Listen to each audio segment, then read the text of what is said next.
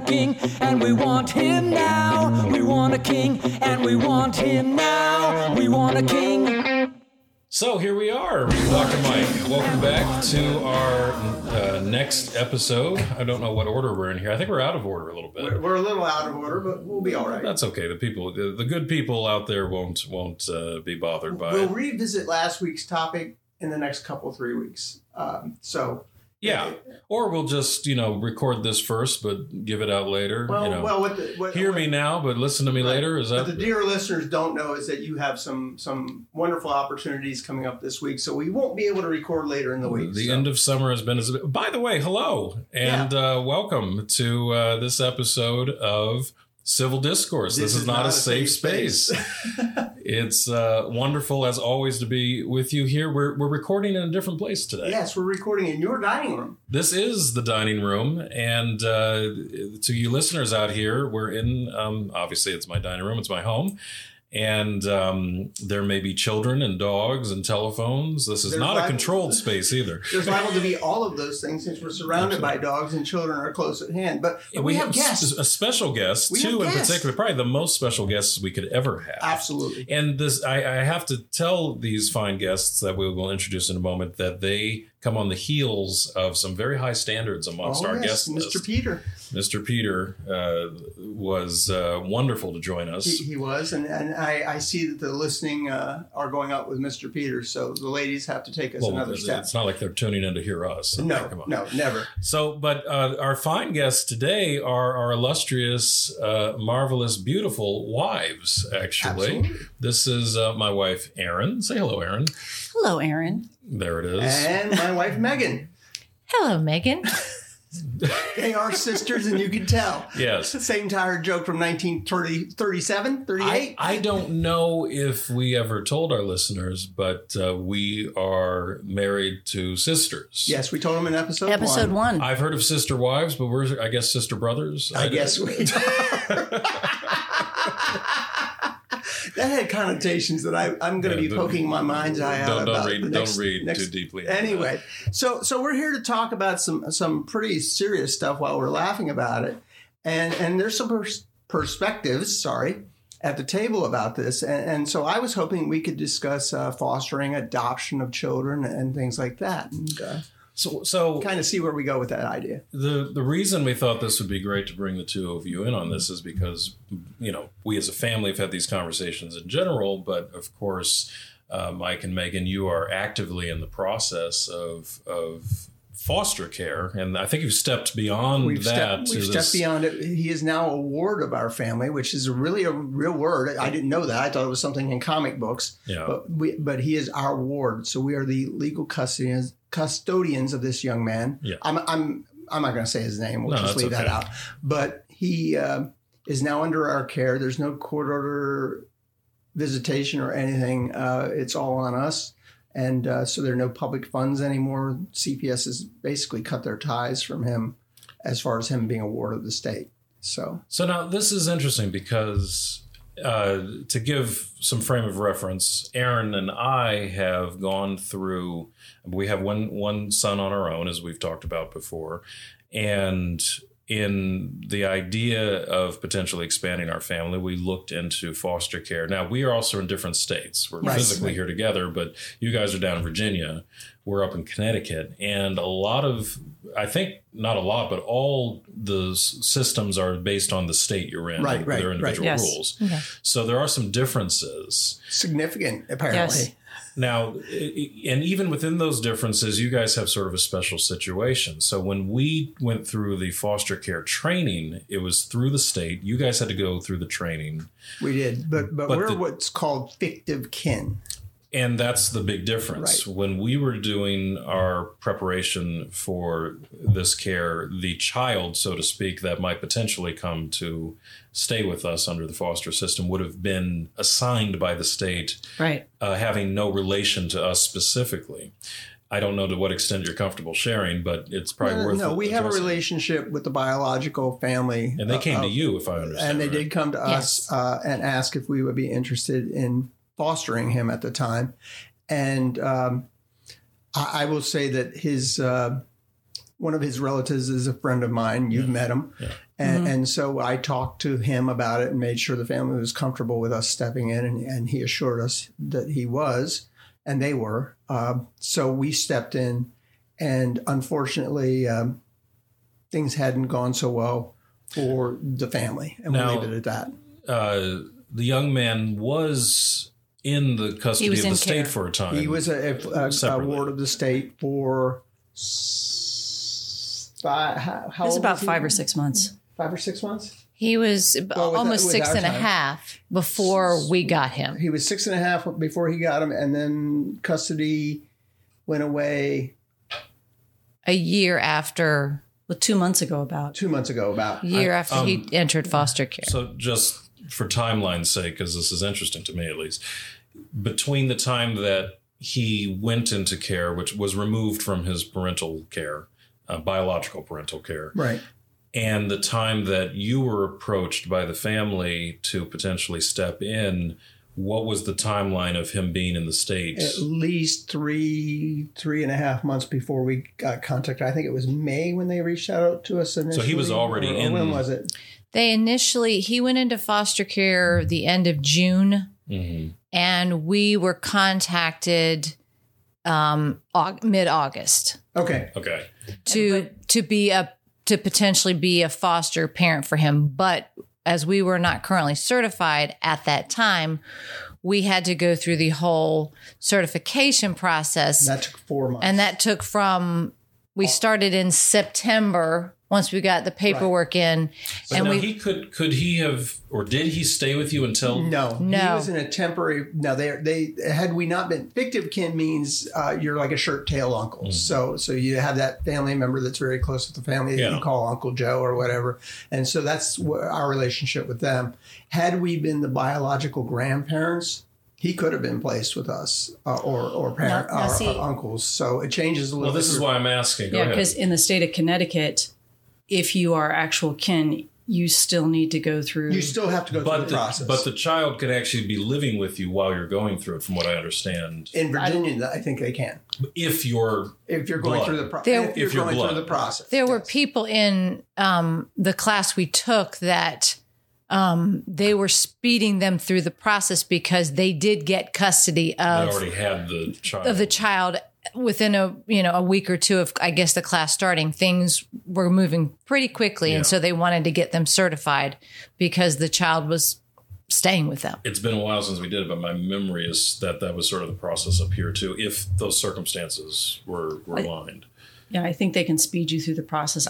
I can't remember, to be honest, if the child can be in your care. Well, for example, if they through. remove a child, again, this is my memory, if they remove a child from their biological parents and there's a grandparent, again, blood, that is willing, they'd rather go straight to that space. Yes. And while the child is already now in custody. It was accelerated for us. The process is normally 6 months, and we did it in 4.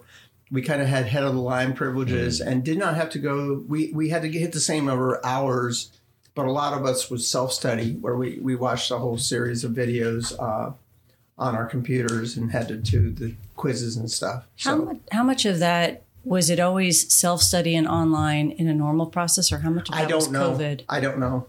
I think some of the online stuff we would have had to do no matter what, because some of it was like mandatory reporter training, and then just there was another training that we had to do. And then the abuse. It was abuse. Abuse. Okay. So we went through the pre-COVID, of course. We went through the state classroom. I was actually training. in class. Yeah, we did ours online once a week. For, I don't know, 3 hours. It frankly seemed, you're working people at the end of a long day. Now you're going to go sit through the classroom. Yes. And I'll add that one of my... I really had to restrain myself from the eye roll, if you know what I mean, in the sense that we are parents and you've got 2 boys that are grown And Megan, you've certainly spent your entire life around children as a teacher. So in addition to having a hand in raising your younger brother and all this other stuff, we are, I think, arguably experienced. You know, our kid's still walking and talking, so we haven't. He still has all his limbs. Are you sure? So sometimes, and I do understand, you know, there's an element of circumstances that a lot of these kids will have been through that are not going to be what our experience was in our home with our child and so forth. So there are some special things that one should probably be prepared with. Then there's all the other stuff that, you know, you think, you know, come on, I'm sitting here for this. But what I want to get to in this conversation, and I think the broader conversation, are some of the perceptions that put people in a state of pause or really ruling out the idea of adoption and foster care as something that just wouldn't be right for them, either as an element of just going through the headache, so to speak, of it, and or in the concept that they have of how to grow their families. This just doesn't seem like something that a lot of people feel is right for them in some fashion. Well, and I think it's the idea. Two things occurred to me while you were talking about that. So Megan's and my grandfather was put into an orphanage at a very young age. His mother died shortly after he was born of the, you know, in the Spanish influenza pandemic. And so his father, having a young child and now a baby and being a widow at the time, he placed his son into an orphanage. Orphanages no longer exist in the United States. It is the state-run foster care systems. But this was a child who came from a family of, you know, working parents and, you know, some means. But this was merely an example of a family that said, I'm not at a space at this point to care for this child. And they needed temporary care for him. And then they needed temporary care. Now, our grandfather was taken back into the home.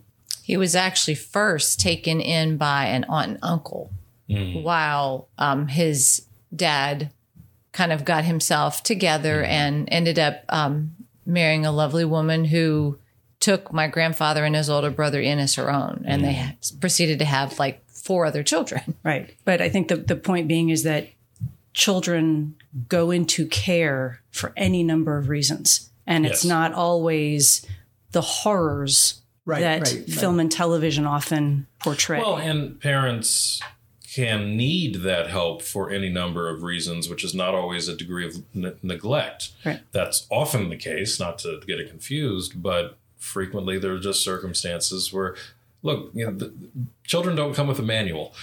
Well, in the case of our little guy, his parents were not neglectful. Yeah. They had other challenges that they were dealing with and beyond their control. Yeah. And much of it was beyond their control. And so this is not a case of bad parenting or not inattentiveness. This was a case of other challenges being presented to those folks.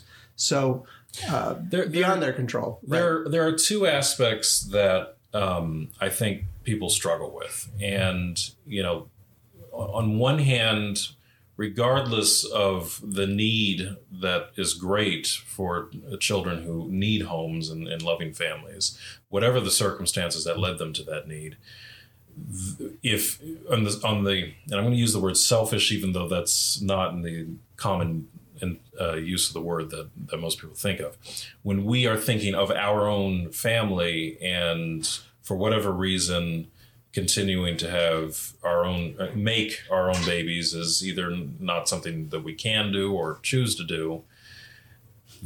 Part of the struggle a lot of people deal with is somehow feeling that a child that is not my own biologically is somehow not the same, not part. And this is a major issue for a lot of people getting over that element. Well, go ahead. I'm sorry. I think there's also, and Megan and I talked about this once, the concept of mommy and daddy, those are names.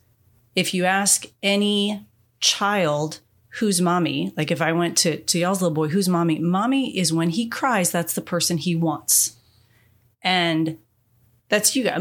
Mommy and daddy are you guys, because when he cries, he doesn't want to come to me. He doesn't want to go to Uncle Frederick. He wants. Well, now let's be honest. I mean, it's me. I know. It's me. Come on. But I think there's that element of, is the child going to feel like mine? I think the other point that comes in here, which is interesting, is people going, well, you don't know what you're going to get. and you had foster children in your home growing up. I'm pointing to Frederick. Well, and I remember. He's Charles, by the way, on the podcast. I'm sorry. But I remember talking to your mom about it once, about what was her trepidation with doing this, having, foster children coming into the home. And she said, you never know what you're going to get with a biological child. That's a fact. And I thought she's exactly right, because you can get any number of challenges. By the way, it's the same thing with dogs too. You go get a purebred, doesn't mean it's going to be some perfect animal in the world. I think any animal, human or otherwise, has their own unique personality, and you're going to discover it. And you are. And I find it interesting, because why you don't know what you're going to get. You've been around the three of us. Could I love him any more if he were my own? Well, that's the thing that unfortunately, it's a path you can't know till you've walked it. Right. Some people may be more intuitive, others have to discover it, but I can guarantee. So, big revelation. I'm adopted. Which is, you around the table know that. Our listeners do not, though. And most of them do now. They do now. And in no way is there some sense of conflict in my mind as to who my parents were. The good, the bad, and the ugly, they're mom and dad. That's what it is. And that's pretty much like natural parents too. Yeah. Well, that's the thing. There's no asterisk that comes with them. No. There's they're my adoptive parents. Now, Nope. I do think there are some families that do struggle with that. I think it was my mother told us, or I forget, but there was some, maybe it was you, I don't remember. I'm pointing at Aaron. It's not a video medium here. But I recall this story where there was a parent introducing their children, Yes. both biological and adopted or foster. I Foster. can't remember. It was from your mom. These are our sons, To Charles, whomever they were introduced. Charles and Mike. And here's our foster son. And your mother described watching the foster child. The physical reaction of the foster child, because that child was just placed on a different level, as opposed to segregated away from the status of the biological children. Which, by the way, if you're thinking about it, that's not a cool thing to do. No, it's a bad move, and it's funny because in my history, I've had a lot of quote adopted sons, kids I taught, And I was out with Jake and one of them, I can't remember which Jake one. being your son. My son, my biological son, Jake being my biological son. And I was out with, and I said, oh, these are my two sons. And he wasn't even formally a son. And now the person looked at me like I'd grown a third eye, because I must reveal that the shirt-tail son was black, but I said, let them figure it out. In the modern world, that doesn't mean diddly or squat. It doesn't. But you do get odd looks. But adoption is something that, as long as it's, human, it is in the realm of family. And depending on the circumstances, one of the other things that I think people, if they look into it, there's a lot of support. There is a lot of support. It's hard work. You are going to be dealing with a lot of stepping up on your own, but there is a lot of support put out there through both the state process and private. There's support groups. There are. I have a colleague who's adopted. She's got children that she adopted, and she talks about the support group. And her children are now older, but she talks about the connections that they made, with other families, the connections that her children made with other children. And that has also become a support network and a family network for them. And I think that goes to your point about there are many places to go, and it doesn't have to be a chat room. No, but this brings back to something you said, both Megan and Mike, earlier, that when he transitioned out of foster care into ward status, that financial support from the state dropped off. It was gone. This is interesting to me because my memory of our training in Connecticut, now again, Virginia is different, was that both in foster and beyond the point of adoption. I don't know that there's any transitional ward period up here. That there is a fair amount of ongoing support that comes from the state right up through the college level. So in the state of Connecticut, including insurances. Yeah, they're eligible for insurance.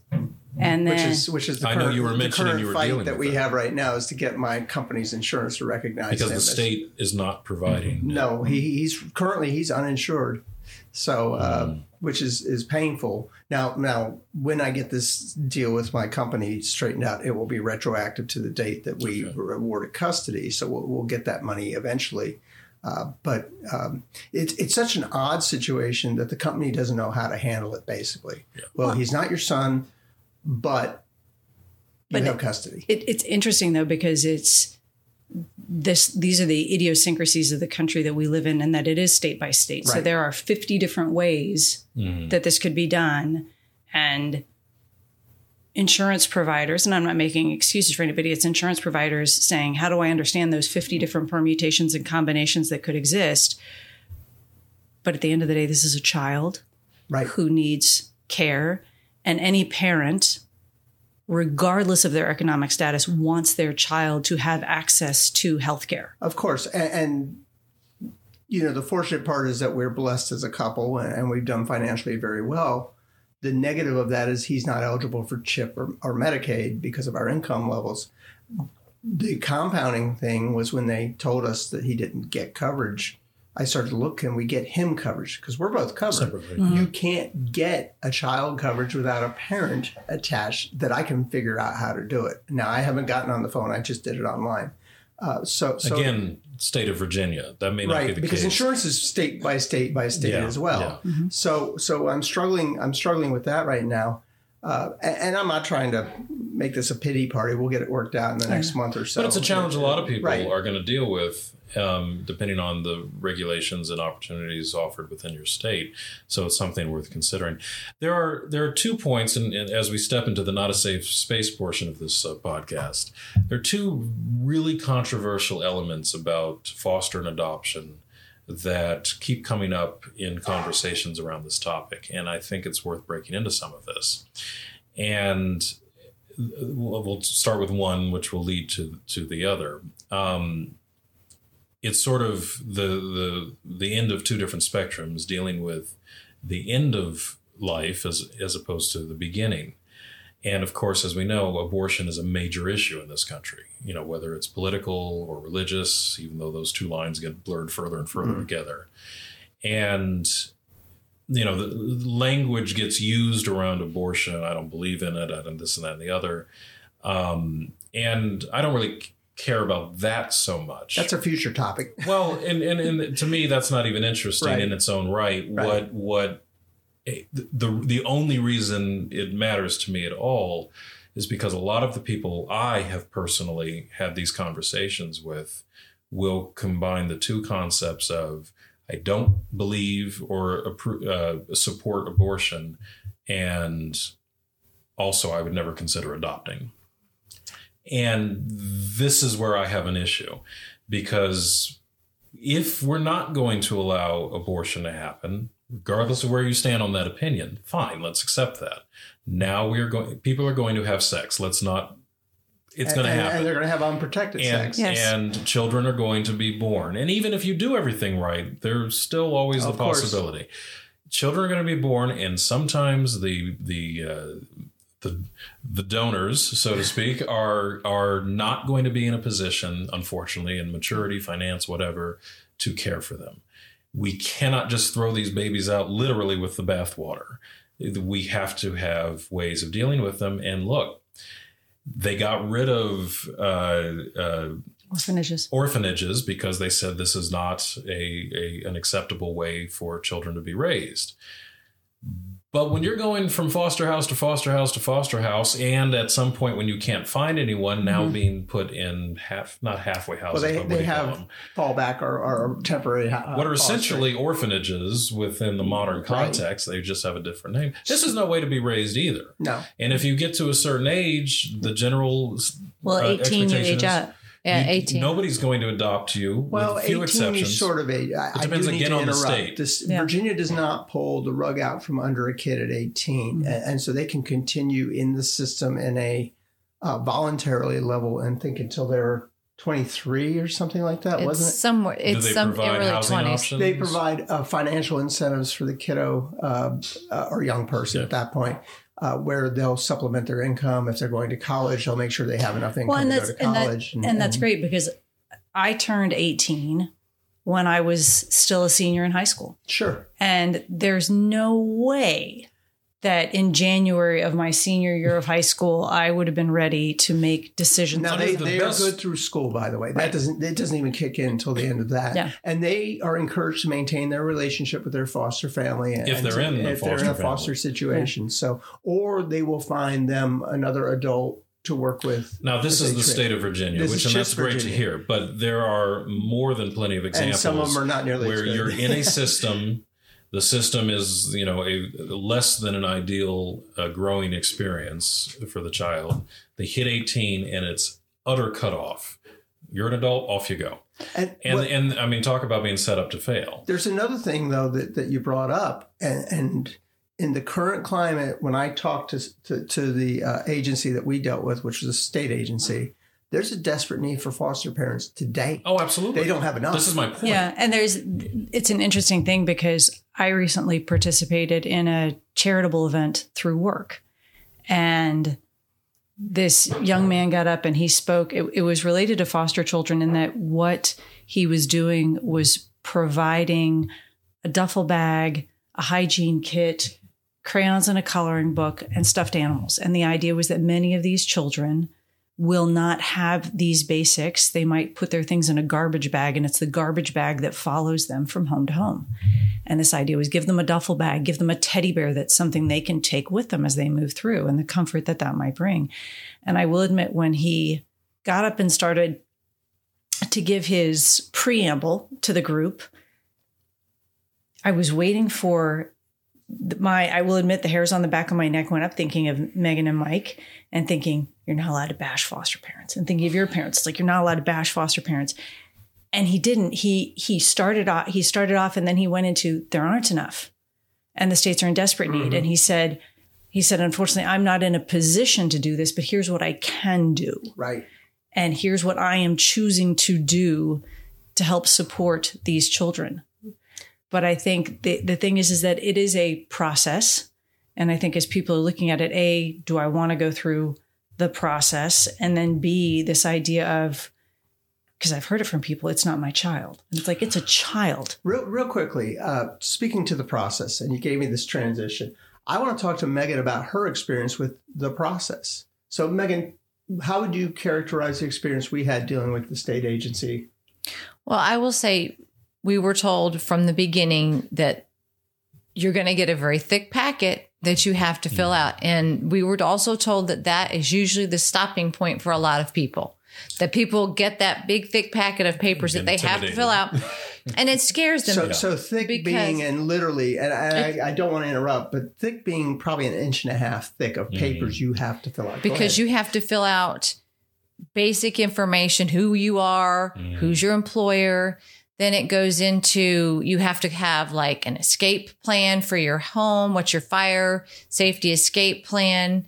Then for all of your siblings, there is a paper you have to fill out about your relationship with each of your siblings. It's a separate paper for each sibling. For those of you listening, my wife just dropped her jaw to the floor. Well, and I have 5 siblings, so I had to do this 5 times. There was also paperwork asking about your relationship with your parents, one for your mother, one for your father. You had to go through and get a background check. You had to be they got personal too. They asked fingerprinted. They asked about situations you had dealt with in your own childhood. Had you ever been molested? Had you ever been abused? Had you ever been this or that? Well, and a lot of those questions are reasonable things to look into. They're legitimate questions. You don't want to be giving a vulnerable child to a vulnerable human. Yes. And they also, you went through, I mean, not only did you have the paperwork, but you were assigned a resource worker who then came in, assessed your home to make sure you had a place for a child to stay, but then came back and did separate interviews with both Mike and myself and went through asking us questions about the paperwork that we'd submitted about different relationships and things that we had put on the paper, our relationship with each other, how do we handle different things. And so that took probably about 3 hours in total time just between the two of us. And so that, like I said, I can see how the process would scare people once they find out not only do they have to do all this paperwork, they have the interviews, they have the background checks, then they have to sit in class for an extended amount of time and do all these other things that go along with the class. It's a lot. It's a lot of work, but it's very rewarding.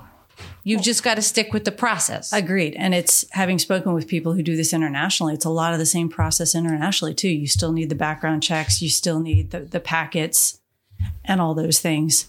But I agree with you. I think people get intimidated by the process. Well, it's all for the right reasons. And the other thing I wanted to say, and Megan, please chime in here.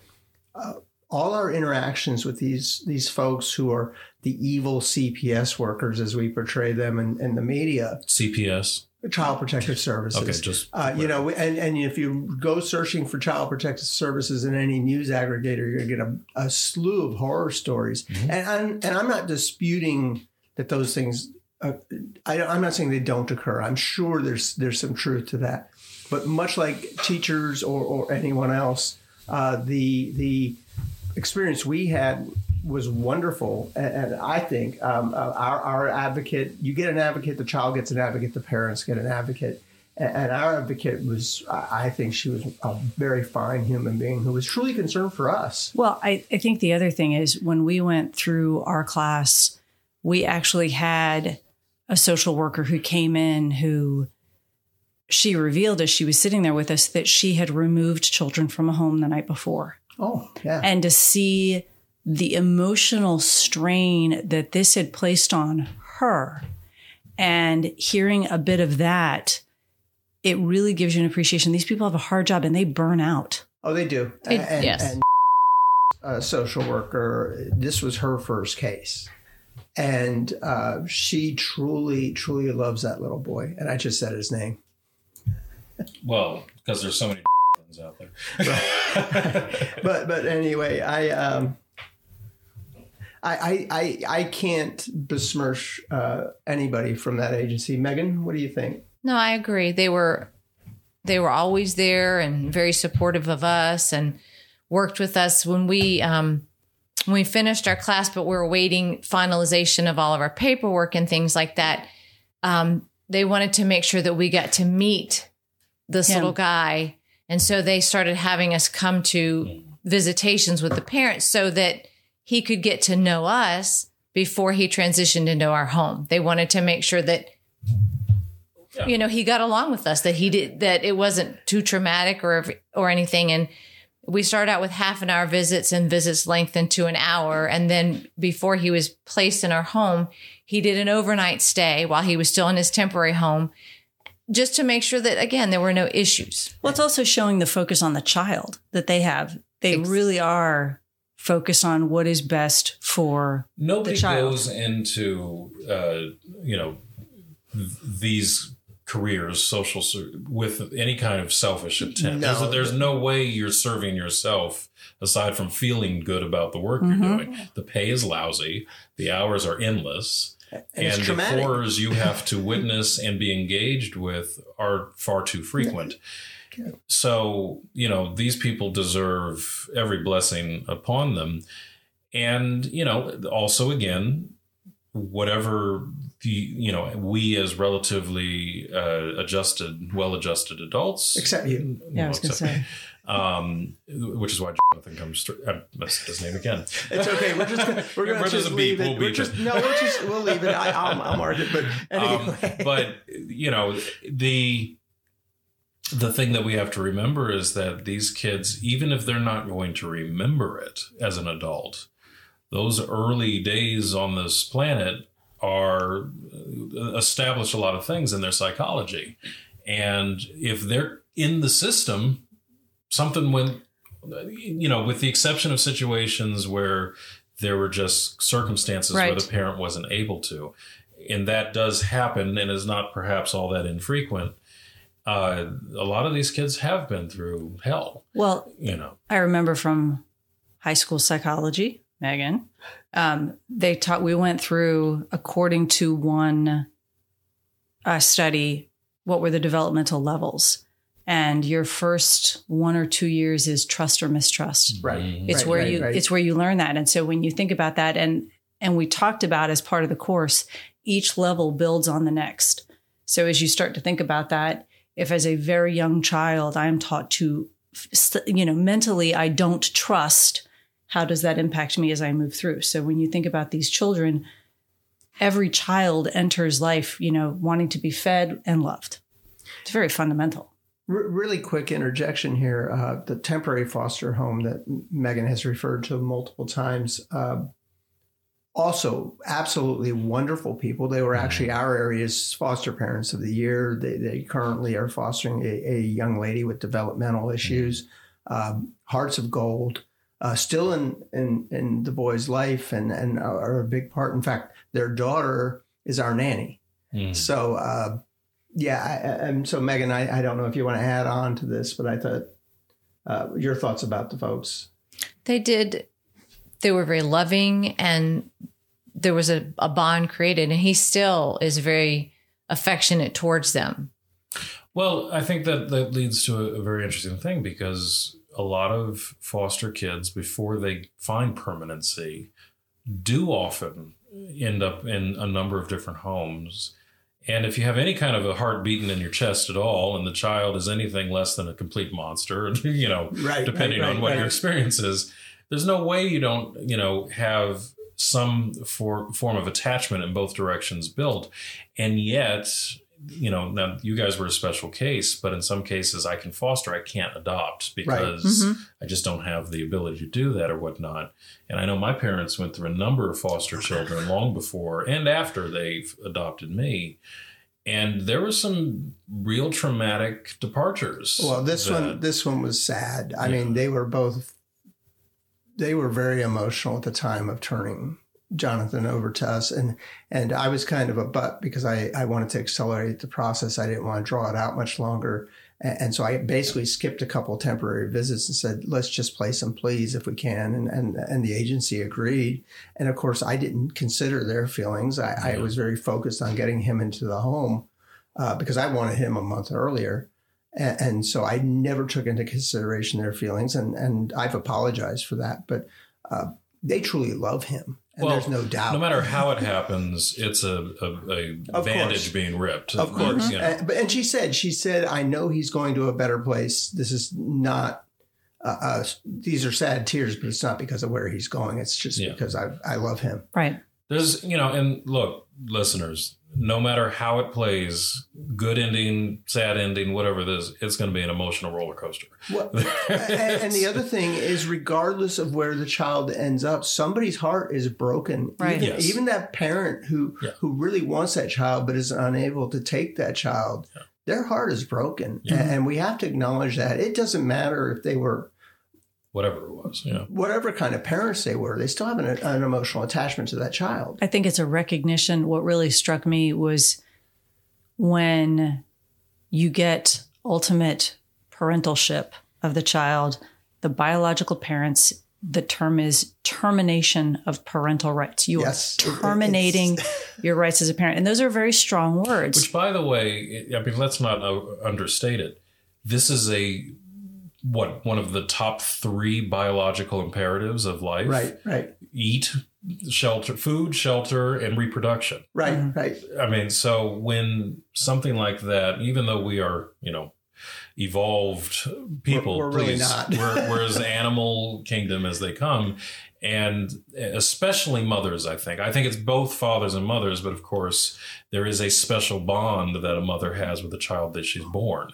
And that, whatever the circumstance may be, is not a happy place. Well, we watched an incident when we went into court to become the legal guardians of Jonathan. I don't know, Megan, are you interested in? It was, there was a father who was in the courtroom before us, and when he came out, he was visibly upset which led us to believe that at that particular point, they may have just terminated his parental rights. He was visibly upset. He had come out once during the court proceeding, and the bailiff had come out with him, and then he went back in. And then when it was over, he came back out, and you could just... And when we went into the courtroom, 2-3 minutes into our proceeding, you could hear him wailing. Yeah. I remember, and Fredericks heard me tell this story. I had a very good friend of mine from college who, she and her husband adopted a little boy, and they adopted him internationally. And she talks about when they went to the country where they adopted him from, that first night when he was with them. It was a very emotional night because I think he was about 18 months old. They had interactions with him, but of course he had now been removed from the home. And she told me, it cracks me up every time I talk about it, but she talked about that whole night he cried. Yeah. And she said, I sat up with him all night and I held him. And she goes, after that, he was mine. Yeah. No, it's heavy stuff. And we knew it would go this way. Sisters. Where's the rope? But I think it goes to show that that emotional attachment, and you're trying to you provide that, and of course.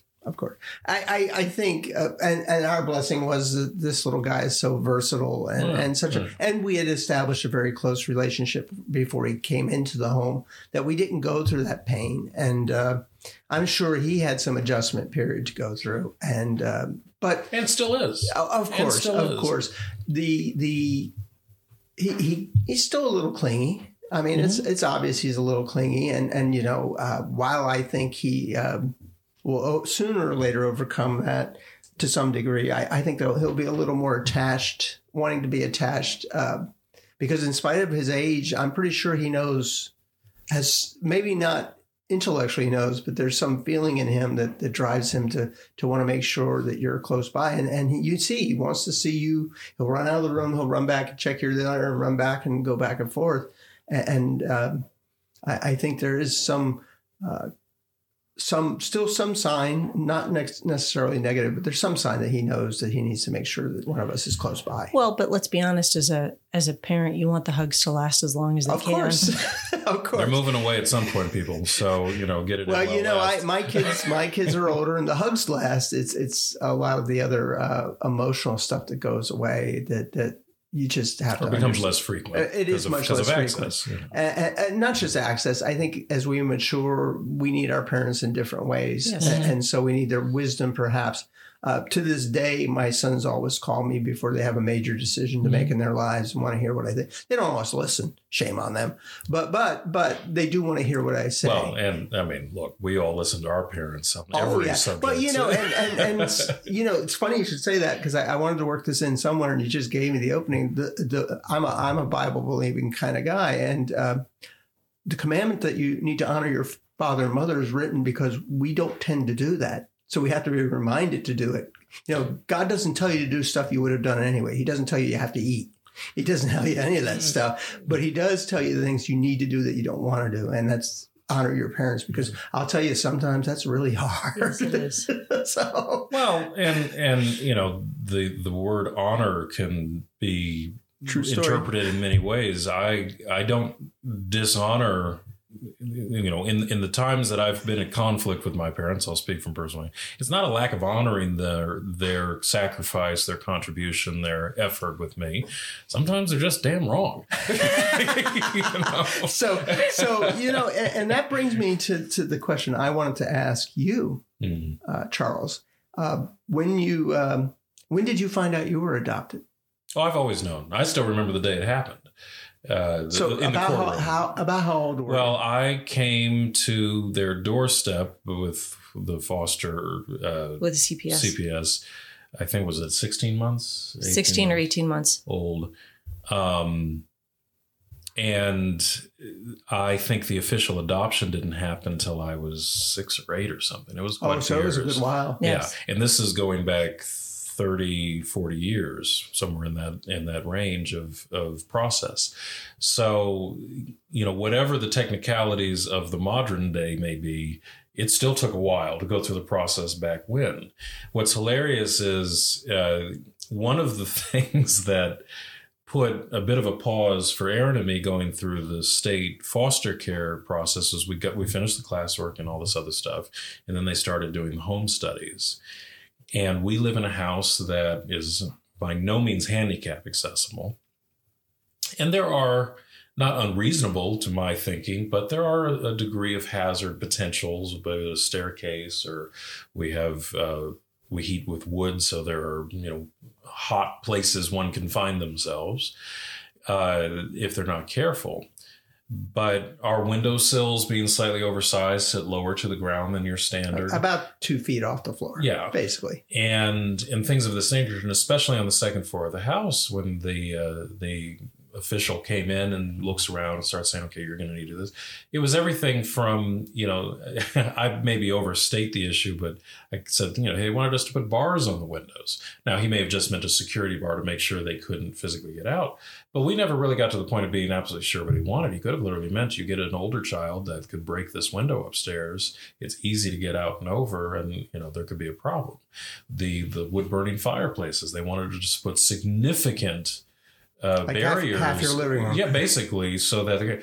And again, we've already raised a child. I myself was raised around these things. No is still a word we can use and figure this out, as opposed to turning our house into what felt in that time. And I realize I probably overreacted, but like you're saying, let's turn your house into practically a prison, safe space that. Parenting, I think, could have been a fine solution as opposed to barricading. And this is not a safe space. No. Well, it's interesting because we've talked about it. The fact that the home where you grew up is on a lake. Yeah, exactly. And there was a stairwell with no banister. So the house I grew up in, that my parents fostered and adopted and raised me in, sits down a long driveway downhill from the road, and you continue past the house into a backyard that leads down to a lake.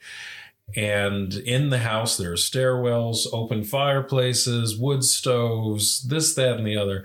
And I always joke, based on today's standards, if the social worker would have gotten out of the car, taken 3 steps down the driveway, turned around and walked right back up and said, nope.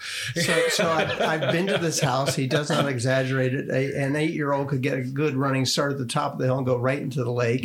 Yeah. But again, I'm a fan of parenting, not barricading. Of course. And my parents parented, as opposed to, building walls and fences and all this other stuff. But you look at that and I look at this as part of the evolution of our society, right, wrong, or indifferent, that says these things have come into play for a reason. We may not always agree with the reason, but I always get pause because you say, what led this to become a rule? Somebody did something. Somebody did something. Yes. And likely a child got hurt. But that's been happening since the beginning of time. I think that, let's be honest, the litigious nature of our society is what has caused, at some point, a child got hurt in probably what was not a completely unreasonable way. And the lawsuits started to happen. And this was a way to now try and have some insurances against, the litigation that comes with a lot of that. And I think there is a bit of tension between birth parents and the fostering system, yes, in that they took my child away. And so if I can get them and hurt rightfully them, so, and if I can hurt them the way they hurt me, I'm going to hurt them. So you have that aspect, but then it brings in another exit. Mimi's having to exit for a second to go check on the young man. And you can bring him down here if you need to, Mimi. Mimi, by the way, is what the kids call Megan, for those of you who are wondering. But this steps into the other controversial. We've lost both our women. They're walking away. It's okay. Back to our normal podcast. Again, abortion being the controversy that it is, and accepting for the point of argument that, okay, we're not going to discontinue the development of life where care is not an option within the birth family's home. Now we have to find options for care. We have a lot of young boys and girls out there that need loving homes. And they're still making them. There's not like a cutoff. No. The manufacturing process has not slowed. Exactly. Has not. So with that reality, people, it's a reality. I also struggle with a certain psychology that I think a lot of desirous young parents or potential parents are dealing with. And I don't understand this because of my history. Even intellectually, I can understand it, but I can't understand it emotionally. The struggle that a lot of people who are not able to easily conceive, a lot of young people are going through the process of in vitro and doctor-assisted pregnancies and this, that, and the other. And again, the desire to go through the process of birthing and raising a child in that natural way, I understand. But I think that there is a psychology that I've witnessed around a lot of people that somehow that child that if we adopt will not be our own in the same way, that I won't love in the same way, that somehow I could lose potentially, that, could come back and be taken away from me, that there are that there are guarantees I won't have with an adoptive situation or child that I don't have to worry about if we give birth to the child. And again, there are no guarantees about anything. Well, as the father of a dyslexic son, guess what? Sometimes things happen and you have to adapt. But I think it's an interesting thing for you, Mike, specifically, because you've got your two boys and there's a little boy upstairs that I would say you love him no less than the other two. No, he's right there with him. Absolutely. So, and that's the, and you kind of described our situation, and the two of you have been encouraging us long before we realized what we wanted to consider fostering and potentially adopting. And we'd had a lot of discussions about this when we got married because we're unable to have children biologically. And so we had talked about it, and it would pop up every year or two and we'd rediscuss it. And then there was a time where we had talked about perhaps adopting an older young man who and there was actually a young man. And there's a great need. Oh, yeah. And there was a young man who came actually really close to being that. And I will full disclosure, I regret to this day that we didn't adopt him. And he's still in our lives. We still hear from him quite often, and now as a dad as well. But we had discussed it. And if I was going to send a message out to anyone who's listening, regardless of your political beliefs, I don't care where you fall on the abortion issue. We know many parents who are pro-choice who also foster and are in the system and doing good things. I think everyone should consider if... Well, I struggle with, I'll just say it, write your letters, people. It's all right. I struggle with people who are adamantly what they call pro-life, which I have a problem with that term too, because I'm not pro-life just because I'm not anti-life just because I'm pro-choice, whoever I may be. But this idea that we are vehemently against abortion, which in and of itself, fine, I'm okay with that. But I think then you have to be in some fashion supportive of the various options to then provide for these children. If it's not you, then do something to support the system. But that's my point. The kids out of the home. We have to be willing to invest. Care as a village for these children. And you can say, well, they should have been responsible. Well, look, what should have, could have, would have, it doesn't matter. These children are now in the world and they're continuing to be in the world. And we cannot just throw them out to the wolves. Well, the other thing is the excuse I often hear is I'm too old. Well, let me tell you from personal experience. Hell, I'm too old. You ain't too old. And Megan, it can be harder, I think. I'm sure it is harder. Megan, I know it's been a bit of a challenge, but what are your thoughts on that? I mean, it is. I'm not as energetic as I was if we had gotten a child when I was in my 30s.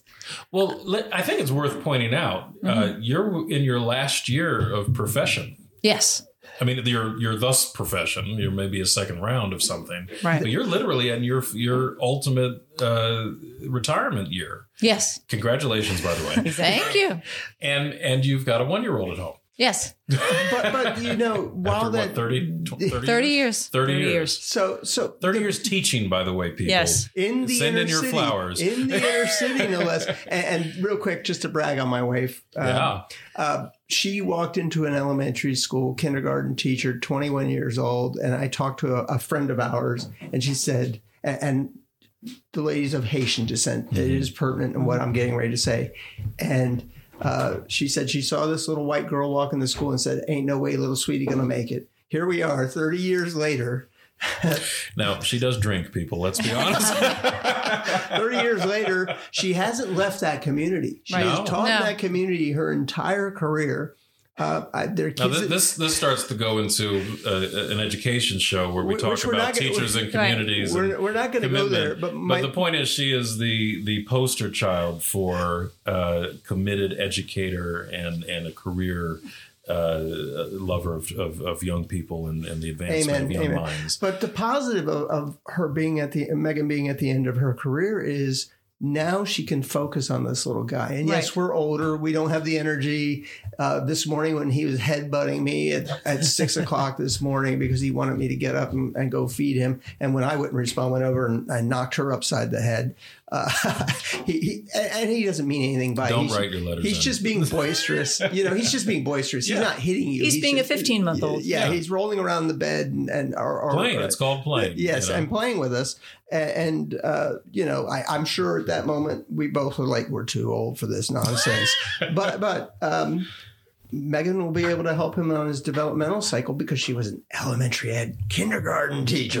Well, and you look at Megan's and my brother was born when, our parents thought that they were at the end of their child rearing abilities, and surprise. Well, yeah, me too. And I remember sitting downstairs once with my dad. It was an early Saturday morning, and Dad and I were talking about many memories that we had as a family growing up because Megan was in college. I was nearing the end of high school, and our younger sister was entering high school. And I said something to my dad about, think of how much he's missed. And my dad said, think of how much we still have to give him. Right. And I think it's that reality that, yes, there are things in your life that this young man has missed, but there's a lot more that you can give to him. So I think, the point of, you get a little less energy, but age agnostic, there's a lot that you guys can still do and a lot of experiences you have to share. Exactly. Though, like I said, I'm at the end of my career, so I'm going to have time to do. You're about to start a new one, right? And I'm going to have a lot of time on my to do some different things. Oh, you ain't having any time. But to do some different things with him that I haven't done. Yeah. Because I haven't had a small child in my life before. So I think the moral of this tale is that there are a lot of challenges. There are a lot of hoops to jump through and hurdles to leap. But I have never met in all my meetings of people a single person, no matter how difficult, all night crying sessions, struggles, broken things, tossed, whatever. I have never met somebody who has opened their home and their generosity and their heart that at the other end of the process looked back and said, well, that wasn't worth it. No, Here. The payoff's huge. Exactly. The payoff's huge. And by the way, if you want to help, there are things you can do even if you don't want to foster a child. Oh, no, and I'm glad you said that because it's the thing. It's not that you have to necessarily feel obligated to open up your home in the way. Some people just can't. That's not an option. But your heart can be open in anything. And the world of caring for, the world of children who need caring for. By the way, and we're only talking in an American context. Yes. This is a worldwide thing. It's Yes. a globe of people who every child deserves a loving home. and needs a loving home, and unfortunately will not get one. So we have to be willing to open our hearts, and it doesn't just mean writing a check. It doesn't just mean the bearded guy on the TV. You can write a check. Well, though. that You works. can write a check. There are agencies or organizations out there that support foster parents by providing birthday presents, Christmas presents, regardless of what the foster parents' incomes are. There are organizations out there who are contributing to the adoption process. Absolutely. Several of them are Christian charities, but they're also Jewish and Absolutely. non-religious institutions. Often there are a large number of I think it's primarily religious-based organizations. There are some other privately ones, speaking, that do it, yeah. and we're actually entering into the private system because the state did cut ties with us, so we have to go into the private system to adopt him. But if you would think of supporting those agencies, if you do want to stroke a check because that's all you have time for, they're always desperate for money because kids have billions and billions of needs we don't even think about. Yeah. So I'm just going to encourage them. But, we need to roll into thank yous. And so I'm going to go ahead and I'm going to thank your beautiful wife, Erin, for joining us on this podcast. Well, and your beautiful wife, Megan. Absolutely. Not that I have any intentions, Megan. Please don't misunderstand. Didn't think of it that way. So, yes, we In this case, that is a safe space. but we do thank you both for providing your input and your view of how this works. In addition, I want to thank my co-host, Mr. Charles Secrese, for sharing a little of his personal story. I know asking you to do this, I didn't want to make you uncomfortable, and you graciously agreed to talk about this subject, which is near and dear to you personally, both as a adopted son and watching other children being fostered within your parents' homes. So thank you for all of this. I want to thank you guys for inviting us to be a part of this conversation. Come again. Thank you very much. Come again. So you have people to thank. And to be clear, I mean, yes, I obviously have some very hands-on experience in this world, but mine are further apart from yours, which are literally hands-on today. So, on behalf of humanity, thank you two for doing what you're doing. Thank you. So yes, of course, usually we're recording at Sacred Heart University and producing the show through there with our illustrious, capable engineer and occasional co-host Keith Sedroyevi. Today we are in this here living room, so I guess thank us. and Keith, who continues well, definitely Keith. He doesn't know what's coming his way. By the way, the reason you don't hear children screaming and hollering in the background is because Peter is still in the house. Prior guest on the show. And he's actually taken it upon himself at probably great personal cost. Yes, he was voluntold. He was voluntold to, hey, do some of these children while we record here. So we'll thank Peter as well. But the School of Communications and the Arts at Sacred Heart University, Dr. Jim Castingay, the Lazarus Trio, Carl Groves and Mike Koniger. By the way, Carl Groves, who also adopted a child. Oh, really? Yes, and as we just spent in the springtime, spent a weekend with them, and he's becoming. It's funny because he's of Asian descent, but he has that nice Tennessee accent thing going. but yeah, reached out and did what his heart directed him to, and so that young man is thriving and doing very well. Thank you, Carl, on several levels, apparently. And, of course, Dr. Mike. Dr. Mike Conager. Thank you, Tim Sweeney, wherever you are. So, hey, everyone, we really appreciate you listening. Please go out there and give us those 5 stars. And write us, bang, press, mash, whatever they call that button that gives us the likes. We need your reviews. Spread the word. Social media. Share us on social media. All of that good stuff. We can be found wherever podcasts are found. Civil Discourse. This is not a safe space. And we want to hear from you. Have you had experience with adoption, foster care? What's the email address? I think it's something like Civil Discourse TNSS. That stands for This Is Not a Safe Space. Civil Discourse TNSS at gmail.com. Send those emails. Thoughts. Absolutely. And until next time, Dr. Mike. Thank you. Thank you. Charles. Appreciate you. We want a king, and we want him now. We want a king, we want him now. We want a king, we want him now. We want a king.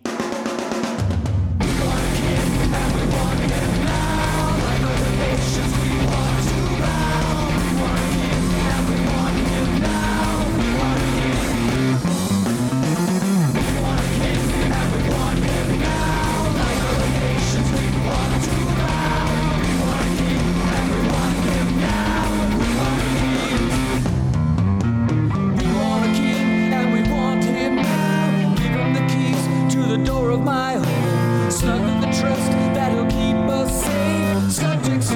I surrender.